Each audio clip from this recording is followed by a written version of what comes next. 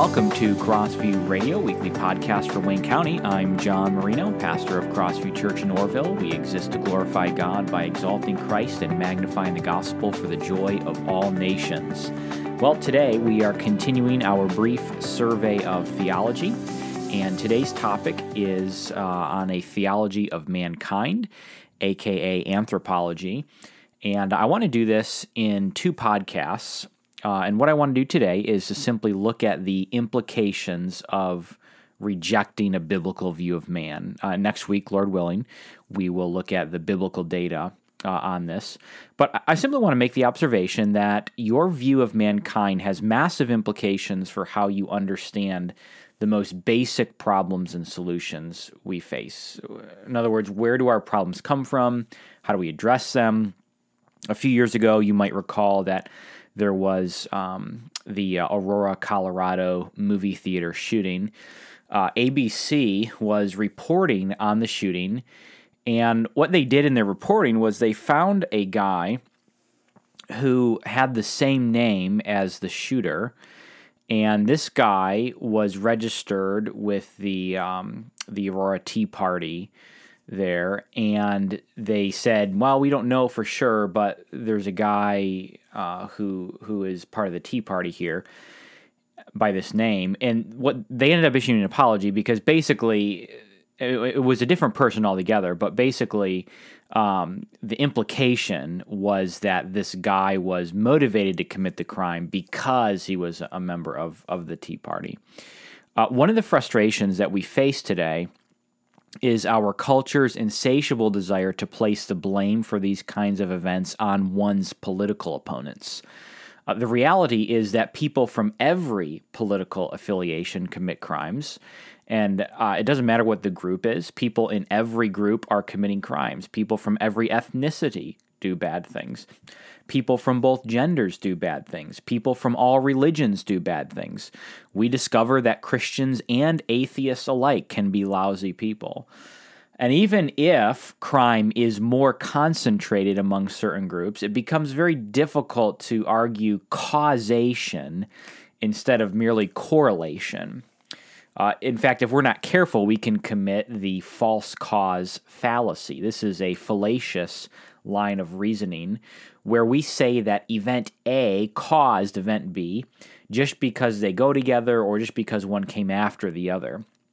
So an example of this false cause fallacy would be where if a child looked at a windmill and made the observation that the windmill only spins when it's windy, and the child would be committing the false cause fallacy if he believed that the windmills caused the wind. In reality, it's the other way around.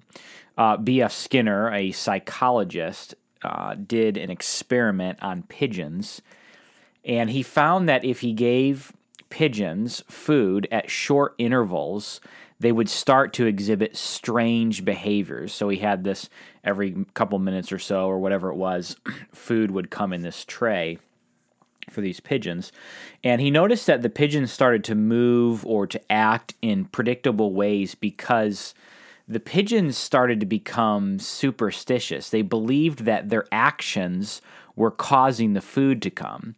The pigeon may have bobbed its head back and forth, at the same time, coincidentally, that the food came, and so now it thinks every time it bobs its head back and forth, the food comes. One of the pigeons in the experiment would specifically turn around in the cage in a counterclockwise direction, thinking that caused the food to come. People are the same way, right? We're superstitious. We all know the silly ones, like walking under a ladder or seeing a black cat or wearing your lucky socks to win a ball game. But there are other superstitions besides those that are just as unwarranted. Superstitions are examples of the false cause fallacy. Just because you got into a car accident after you walked under the bridge or walked under the ladder doesn't mean that caused the accident or whatever it might be. Another example of the false cause fallacy is to say that person A committed this crime because he or she was fill in the blank. And of course, now it's popular to have those along ethnic or political lines: black, white, Republican, Democrat, Tea Party member, whatever. Here's what I'm suggesting. There are two things that I'm suggesting here. The first one is that we need to be very, very careful about attributing causes when all we can observe is correlation. I'm not saying that there are no such thing as causes. There are causes, but correlation does not always necessitate causation. And if we get that mixed up, we could commit the false cause fallacy. Just because the criminal happened to be of a certain ethnicity or a certain political affiliation doesn't mean that everyone who shares those labels is, a criminal waiting to happen.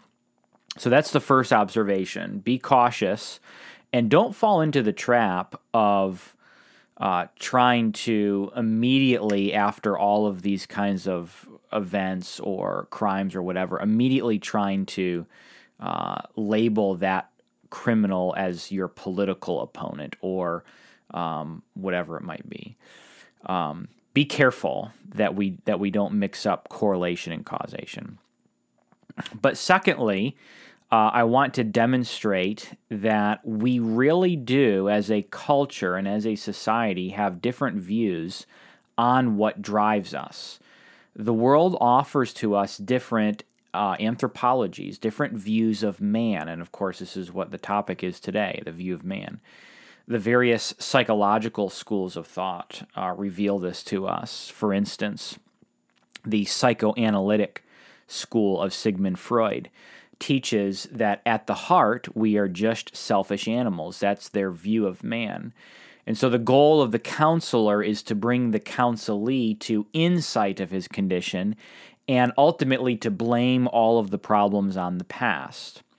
Theophostic counseling is one example of how this false foundation has worked its way into Christian counseling. So this idea of Sigmund Freud, that you're blaming your problems on your past, it's your mother or whatever he would blame it on. Theophostic counseling is looking into the past and trying to essentially blame your problems there.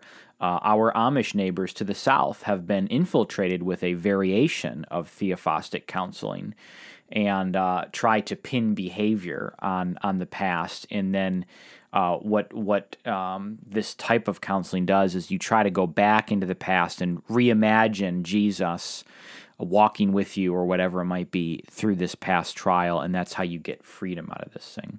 This is very this is very Freudian in its outlook on life. Here's another example: the behavioristic school of B.F. Skinner, who I just shared that pigeon illustration from a moment ago. He was from this behavioristic school, and so this school of thought believes that mankind is ultimately neutral, and like Shamu the whale or a hunting dog, we'll do what we're told, we'll do what we're trained to do. And so the goal, if you are a member of the behavioristic school here, the goal would be to retrain the counselee and to blame the problems not on the past, but on the environment. And then we have, of course, the humanistic school of Carl Rogers. This school teaches that man is great and is wonderful. And so the goal is to stimulate self-love instead of overcoming problems, to feel good about them. So psychologists within this school of thought don't give advice. They mirror back a counselee's words to them. Change is not desirable, but rather self-acceptance. So if you go to a counselor who is of this humanistic school of thought, they will basically just mirror your words. So you might say, I'm feeling really depressed today, and they might repackage it a little bit and say, I'm really sensing that you feel just very down today. Yeah, I do. And going back and forth with this kind of just repackaging your words and saying the same thing back with the goal of self-acceptance and no need of change and certainly no need of biblical repentance. Let me give you an example of this last one, this humanistic thought. I saw a graphic today that said this. It said, quote, "Your value doesn't decrease based on someone's inability to see your worth," end quote. This kind of thing, gets us all emotional, right? And it gets us all, yeah, that's right. They just don't see my worth. Makes us feel all the feels, right? Yeah, I have worth. I don't need to change one bit to please you. If you disagree with me, then you're the problem. You just don't see my worth. Here's another one I saw. It said this, quote, "Be you, do you, for you," end quote. Be you, do you, for you. Imagine Adolf Hitler having that quote on a rustic pallet sign hanging in his home. That would be pretty awkward. The problem with this kind of philosophy is, what we're seeing here in these kinds of graphics and statements is just the tip of the iceberg. At its core, these kinds of statements stem from a humanistic philosophy that really has infiltrated the church. Just me borrowing from one source, kind of summing up this humanistic philosophy. The humanistic psychologist sees man as wonderful and special instead of a fallen image bearer, like the Bible teaches us. He sees the problem as not sin, but unmet needs. He sees the counselee not as a wandering sinner, but as a wilted flower. He sees the counselor as a friendly gardener talking to plants instead of as a discipler.